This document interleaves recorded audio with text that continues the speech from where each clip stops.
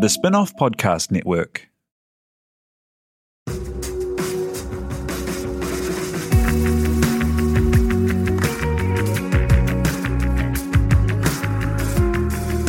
You're listening to Business is Boring, a podcast that reckons it's anything but.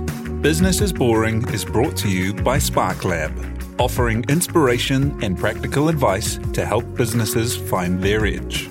To hear more about SparkLab, including details about the latest events, workshops, and business tools, visit sparklab.co.nz. And now, here's your host, Simon Pound. You're listening to Business is Boring, a podcast that reckons it's anything but. Business is Boring is proudly brought to you by Callaghan Innovation, New Zealand's innovation agency. Here's your host, Simon Pound. Hello and welcome along to something a little bit different this month. It's the first of our monthly business chats with the Business is Boring team. Most months it's going to be with Rebecca Stevenson, the business editor at The Spin-off, but this month joined by Duncan Grieve, managing editor of The Spin-off. Is that what we're calling you? Yeah, that sounds appropriate. Yeah, let's say managing editor, and Maria Slade from the communications team at Callaghan Innovation. Thanks for joining us. Hello. Hi, g'day.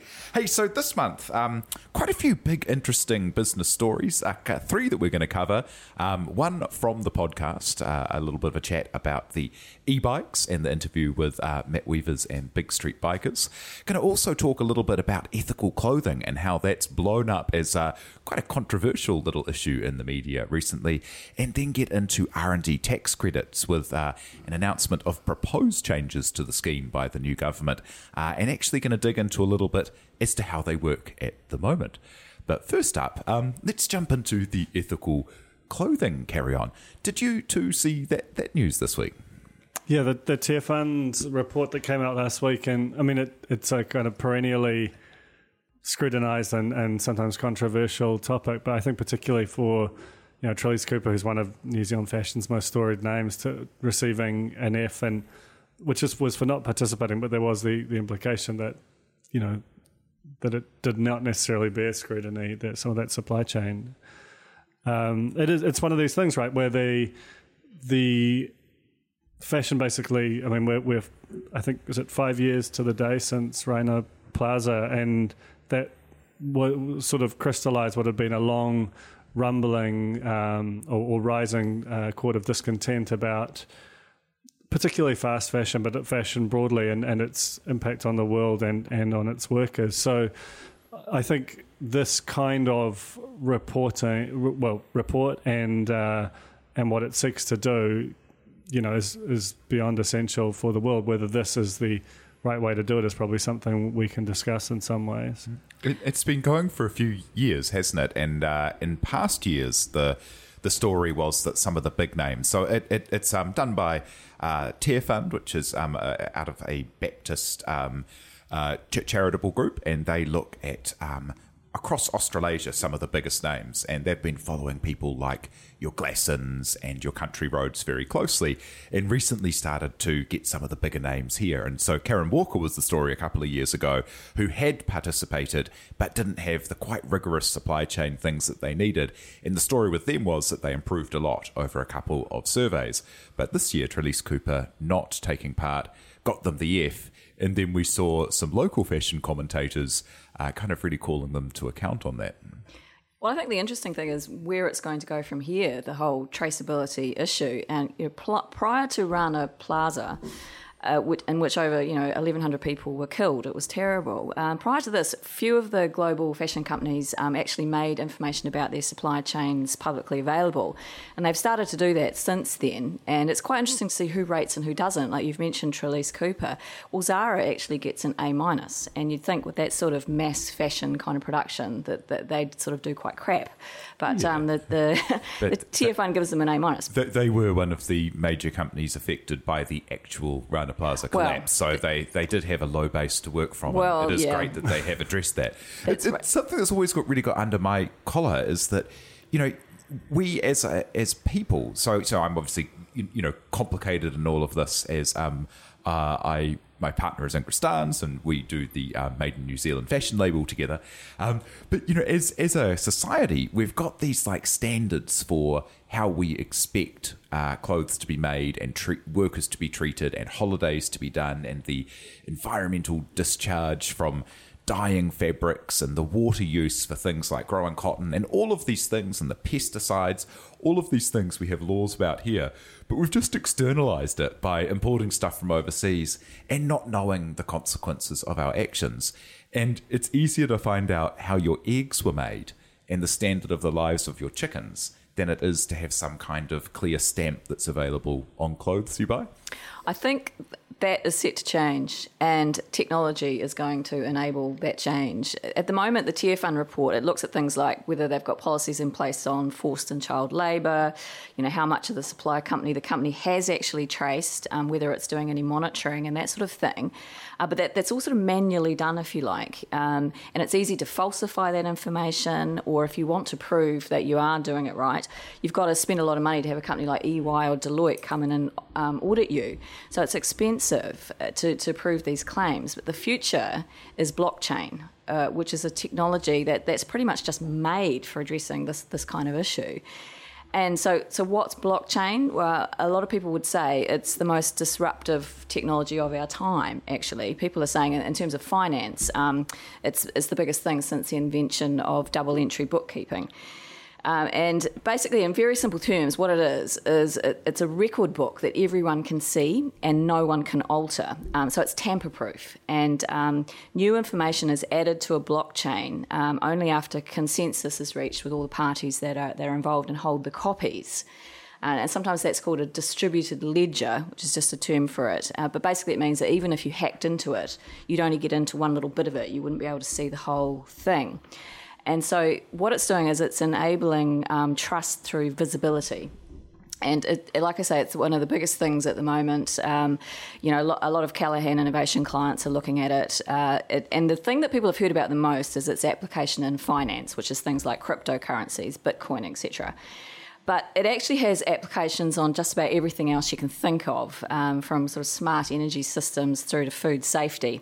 Everyone's into it. Fonterra's into it. Everyone's looking at it. There was a recent article in Future Crunch, the tech magazine, which says that it's particularly useful for monitoring the movement of goods. And this is because every transaction goes onto the ledger, and every node in the system keeps a copy of every transaction, and it allows for instant access to information about a product's origin. So it's kind of mind-boggling. It's hard to get your head around exactly how it works, but basically it's got huge potential for verifying the provenance of goods. And that's a massive issue, especially with country of origin labelling, where very regularly these things pop up where people have been doing 80% of the job in a different country with cheaper or lower law strenuous application, and then they get pulled into Italy and finished, and then it says made in Italy, and that's happening all the time. And so that is an application where blockchain would be able to check to see where things had actually been at every point in the process. And that's quite good because it's actually a rule that you have to mention blockchain in any kind of tech discussion in 2018. It's good that we've managed to take that off within the first 5 minutes. Yeah, I mean, I think that the period, the sort of fast fashion explosion, which kind of has made clothing far more accessible to far too many, with some really nice elements to it, but with a lot of kind of bad things happening in the shadows, effectively. It's actually it's a very recent and comparatively short-lived phenomenon, and I think with you look at somewhere like China, which until relatively recently had a reputation of being a place where working conditions were really poor, where environmental standards were appalling, and it's that the one of the benefits of a one-party authoritarian state is they can move the needle themselves. They can just put their arms around it. And when it's funny, I think in the West we tend to sort of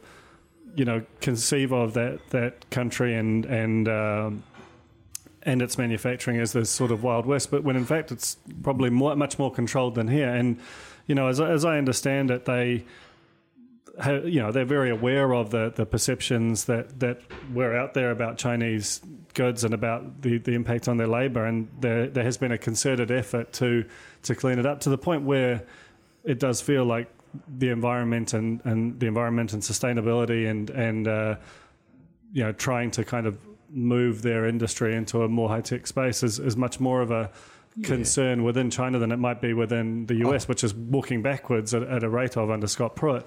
So, I think that with the application of blockchain, with the value of it and with a rising consumer consciousness in the West and just a huge market opportunity, I would be surprised if you didn't see China kind of taking the lead on this and actually able to genuinely show that they're making major improvements there. And that's happened. And the biggest force that's done that has been a rising middle class in China. I mean, now if you want super cheap production, you're in Indonesia. And so it was Vietnam, and Vietnam again has become more the kind of wage pressure there has gone up, and now Indonesia is the place where people are producing things in ways that you would never stand in this country. But even China at its best, and the problem is not Chinese production in any of these cases. Like, China's the only place in the world you could produce the iPhone. It's the most extremely high tech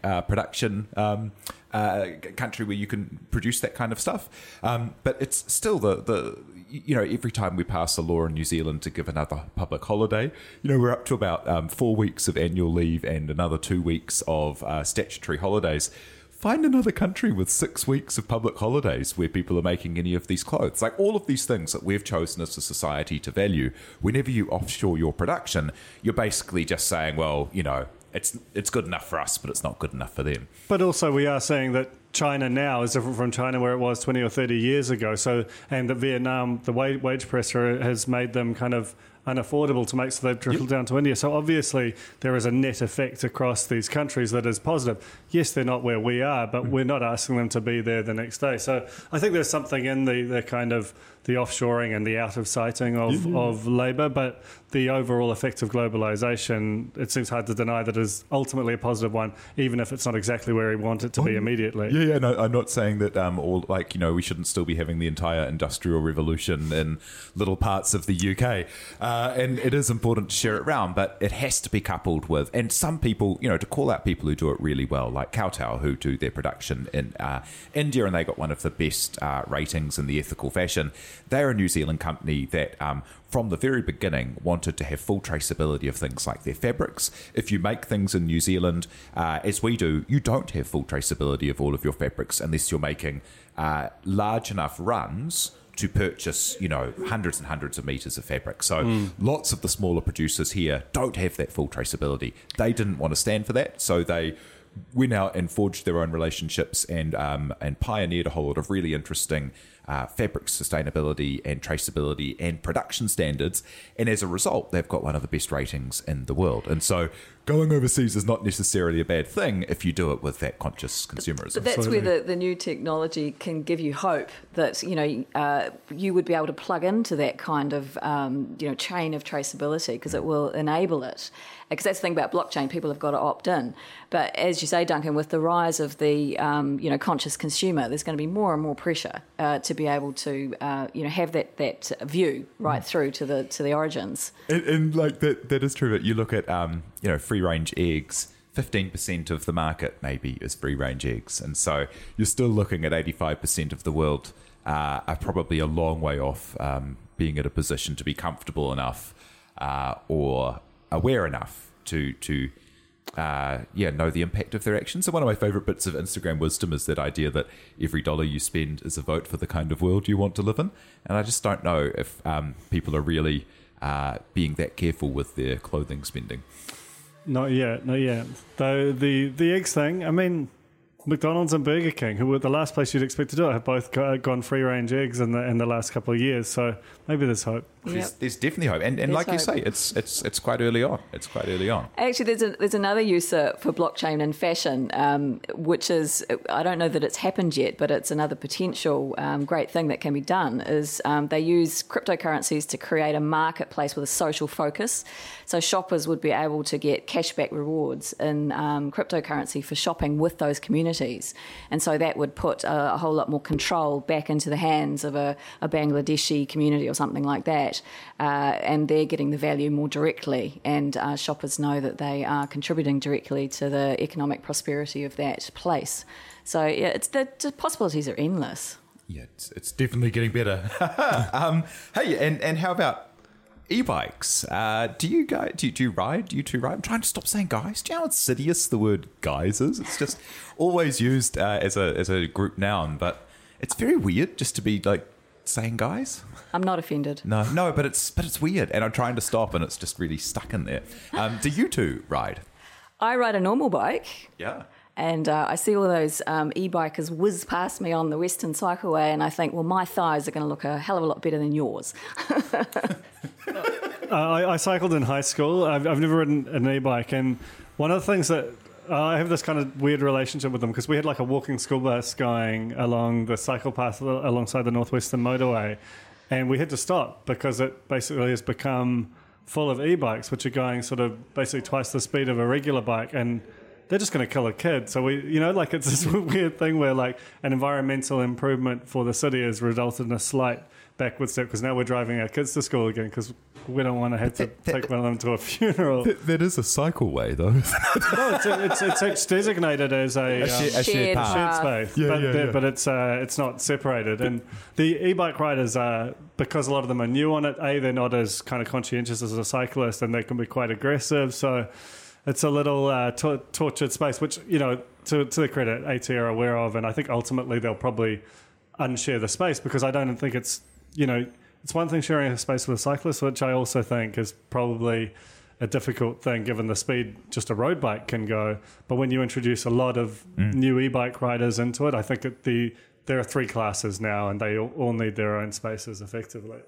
Yeah, I think there's definitely going to have to be some protocols put in place and some education, because you see some scary things on that Western Cycleway. I totally understand what it must be like trying to walk a kid to school. Yeah, but you're a long-time proponent, or relatively long-time proponent. Well, is that right, Simon? I've been riding e-bikes for a few months, but that makes you a veteran. Rode bikes a lot longer. But the reason that the reason the e-bike made the change for me is like to get from where I live to work, which is like a 9-kilometre trip. It's about 45 minutes on the Link bus and then a 10-minute walk, which is absolutely bananas for like a 9K trip.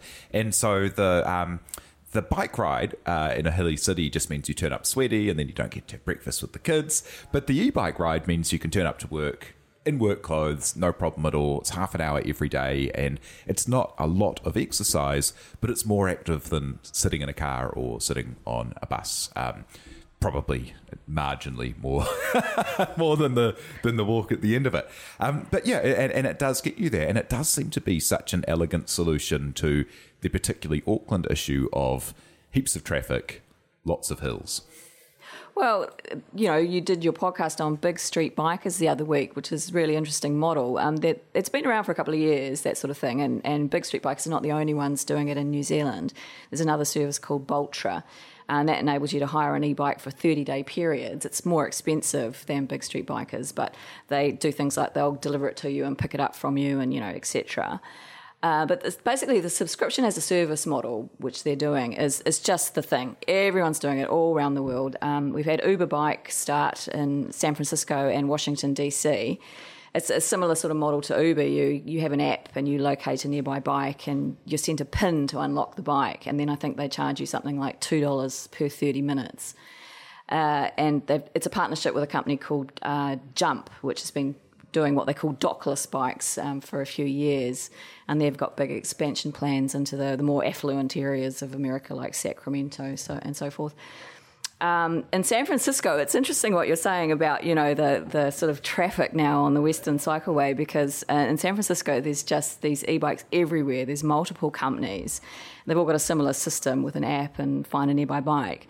But then there are these three, Bird, Lime Bike and Spin, who've all launched e-scooter services. And there's a major souse going down about that at the moment. They've just flooded the city, similar sort of system to the e-bikes, except it's e-scooters. And the influx has just created a fury amongst residents who think they're a public nuisance. Because the thing is, people ride them on the sidewalks over there. And a couple of weeks ago, the San Francisco city attorney sent a cease and desist order to all three companies. And in typical American fashion, at the same time, there's other moves statewide in California to legalise riding stand-up electric scooters on sidewalks. So there's this, lawyers at the ready everywhere, going on. But yeah, this is what happens, of course, when these new technologies come to the fore. Your city suddenly is crowded with them, and so what do you do? And they are all that the question of how do you solve the last mile? So people jump off their public transport, getting to or from their public transport. And in places like Japan, where it's been a public transport first situation, in places like Tokyo for a long time, a lot of people own two bikes. So they'll ride their bike to the station where they first go, leave it there, and then jump off and get on their second bike and ride to work, and then repeat the process.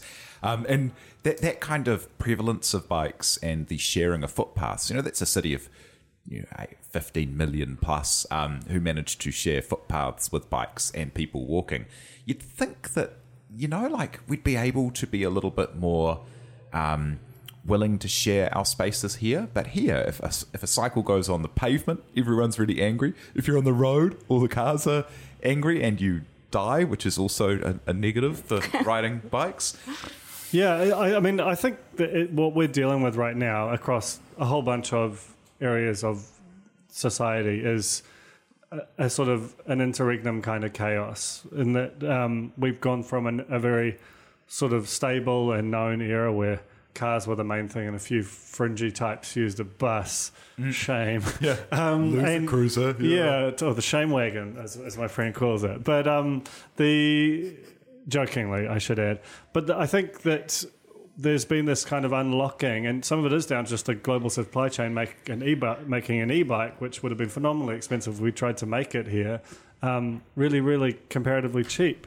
And right now we're just sort of dealing with the chaos of it. I think back to when Onzo launched here. When you say launched, they basically just dropped them. Dropped a whole lot of bikes everywhere. Said, you figure it out. And that's been the variance on that model in a lot of cities. And there was this kind of reflexive, this is a terrible thing that's happened to us, and they should have gone through these proper processes. But had they done that, it might never have happened. And I think most people really like Onzo.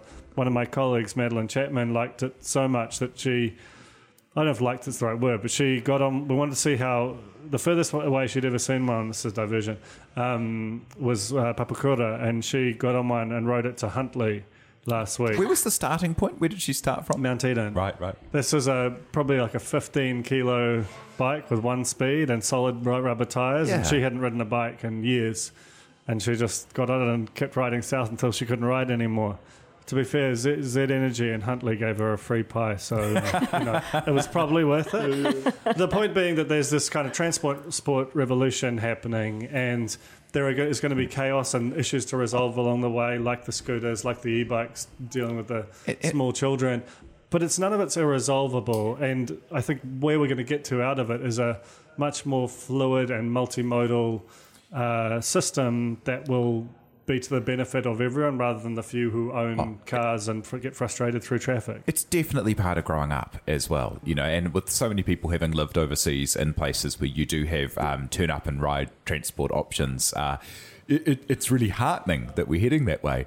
And actually part of the reason that I moved to the e-bike is that I used to catch the train to work, and I'd ride my bike for the 2Ks to the train station, and it was a little folding one, and then I'd jump on the train. And the train's now too crowded for me to bring my bike on, which is fantastic that, trains have got busier, but also stink because it was really sweet when hardly anyone was using the train. That was such a great service. Yeah, that's right. And look, you'll be interested to know that the e-bike phenomenon has even made it to the farm.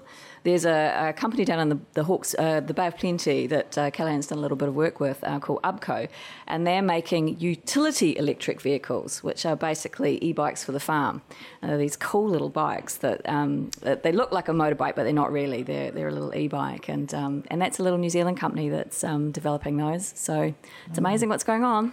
It's cool. And one last thing to note before we move on from the e-bikes is probably the subscription model. It's not really a true subscription model, the Big Street Bikers one, in that it's a rent to own. So you pay your $30 a week for 18 months or so, and then you own the bike at the end, or you can buy it for $2,500 outright at the beginning. And so the way that works is that there is definitely an interest cost associated with the rent-to-own model, which is what you'd probably expect if you got something that's $2,500 on a rent-to-own program. But they've tried to peg it so it's cheaper than the hop card for the week for most people, which is quite a cool way to increase ownership. So it's certainly not a free lunch, though. Yeah, I mean, it's funny. So some of the innovations that come out of the sort of the tech or innovation sector are really kind of rebrandings of pre-existing processes, and that can get certain people, potentially more cynical people, quite infuriated. As I did see some chat on Twitter about the Big Street Bikers model, but the beauty of all this stuff is you don't have to participate, and if you don't like its name or you don't like its model, just don't. But functionally, like, it's a deal, it's a transaction, and if you like the end of it you're offered, you take it, and if you don't, you don't, and that doesn't seem to be particularly harmful to me. And I would recommend, if anyone was interested in e-bikes, do try and rent one for a couple of weeks or a couple of months through some kind of way, because the big fear of it is it becomes like, the Abflex, and you've got like a very expensive Abflex in your garage, but it was like $2,500 plus. And also, you should probably go and try one of the, I went and tried a couple of the more expensive ones, like the $5,000 ones, and they go 50 k's an hour, and it's just you're so exposed, and it's so dangerous to be. It seems wild that that's not a licensed proposition, given that a scooter, like a motor scooter, not a push scooter, is that a 50cc scooter has got a maximum speed of around 50, 60, and you need I think it's just the learners, but still. Yeah. I think, and that's one of the things. It's probably just sitting in some weird regulatory black hole, and that'll get taken care of. And if we can just relax and pay attention, but don't freak out, I think we'll be fine. We'll catch up soon. And as a last thought, into those R&D tax credits. So with Labour's election, they had promised some changes to the tax credit and R&D regime. There are some proposals out now for feedback, but it might be handy, seeing that we do have an expert from Callaghan, to look at how does the situation work at the moment with Callaghan grants and tax credits, and then maybe into what's proposed for the changes. Right. So the situation, as we know, is New Zealand's kind of crap on research and development. As a percentage of GDP, ours is really low by OECD standards. It's 1.28%, I can tell you reliably. And that compares with an average across the OECD of about 2.38. So, definitely in the lower sort of section of the table. And like as a comparison, at the top of the table, you've got Israel and South Korea, and they both spend about 4.25%. So, we're way below that. I mean, we're a different type of economy, but still, we need to lift our game. And so the government's goal is to lift that to 2% of GDP by 2027. So it's actually quite a bit. And so they need to find ways to encourage businesses to invest more in R&D. And, the reasons are obvious. It's because, science, innovation and research play a really critical role in developing a diverse and productive economy. So this is why they want to do it. At the moment, one of the ways you can access support is through the growth grants that Callaghan Innovation administers. And this is a co-funding model where you get 20% of your R&D spend up to $5 million a year. What the government's proposing is a 12.5% tax credit incentive. So you get a credit on the amount that you've spent on R&D in a year. And they're proposing making that available from next April, so 1 year's time. And businesses would need to spend a minimum of $100,000 a year on eligible R&D to qualify. And that's a lower bar than we've had before. So the idea is that it's to make the support more widely available to a wider range of businesses. And, they're seeing this as an important addition to what we've done before. And so MB, the Ministry of Business, Innovation and Employment, Inland Revenue and Callaghan Innovation are all working on the details of how this might work. And the government's seeking input basically into how it might look. And so they've launched this 6-week consultation process, just launched the other day. And look, from Callaghan Innovation's perspective, anything that encourages people to invest more in R&D, we're just totally on board with. So we really encourage businesses to get out there and have a say about this because it's a really quite good opportunity to help shape the outcome of how it might look. Just go to MB's website, all the discussion documents and so forth are there, have a look. Submissions are due Friday the 1st of June, so kind of get onto it. So it's just a change in the way it's delivered. And as I say, the idea is to make it available to a wider range of businesses across a wider spread. So that's the deal, basically. And dropping from 300,000 to 100,000, and that's a huge difference. There must be a much smaller pool of companies that are looking to invest 300,000 in R&D in a calendar year compared to 100,000. That's right. It does. It makes it more widely open, and also too, it makes it more available to companies who are doing R&D in areas that you might not traditionally think of as R&D. Like you think R&D science, technology, but it also covers other kinds of business innovation and marketing innovation and that sort of thing.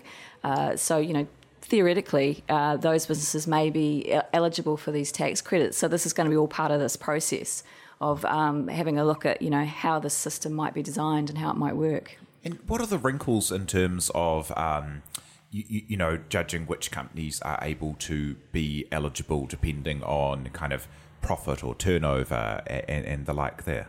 That's all yet to be worked out. That's the thing, because it's a tax credit. So it's simply at the end of the year, you go to the IRD and you say, we've spent this much on R&D, can we please have our 12.5% tax credit? So that's different from applying for a grant. So it's a sort of the other end of the process, if you like. And how they would treat companies that are not yet in profit, that is yet to be worked out. So this is all part of this process. As I say, really urging people to get in there and have their say about how it might look.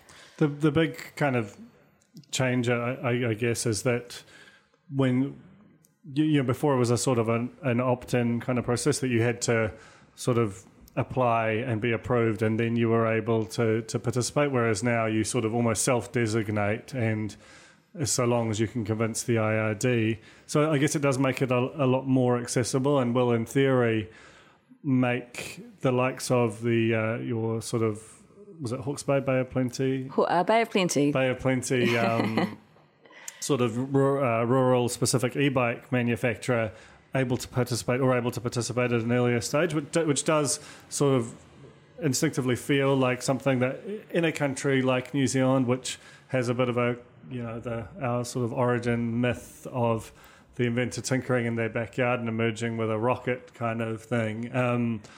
It's probably quite an appealing thought that it's not the preserve of people who are, more engaged with the system or have achieved greater scale. It's about whether the IRD or the other agencies around it are able to kind of discern what is true R&D and who in whose eye that is decided. That's probably one of the critical elements of it, I suppose. And is this the kind of place where all of the people that love to ask about where is the role of equity in all of these kind of grants and credit situations, should they be jumping in now and heading to MB's website and adding that to the proposals? Absolutely, because as I say, the details of this haven't been defined and decided on yet. It's a proposal, so it very much is open for consultation. So get on in there and have your 2 cents worth. That sounds great. Hey, thank you so much for joining us today, Maria Slade of Callaghan Innovation and Duncan Grieve of The Spinoff. And thank you very much for listening. Thank you, Alice Webb-Liddell, for producing. And we'll be back next week with a regular Business is Boring interview. You've been listening to Business is Boring, presented by Simon Pound. And brought to you by The Spinoff and Callaghan Innovation.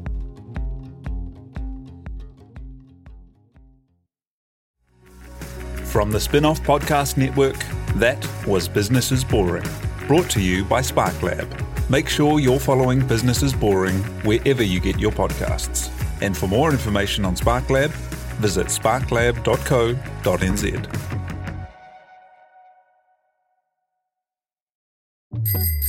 Ready to rediscover the joys of cycling? With over 300 kilometres of cycle paths across Tāmaki Makaurau, jumping on your bike and going for a ride is such a fun way to discover the city from a different perspective. Cycling is getting more and more popular across Auckland, so now's a great time to join the hype and give cycling a go. Head to at.govt/cycling to find your nearest cycleway today. The Spin-Off Podcast Network.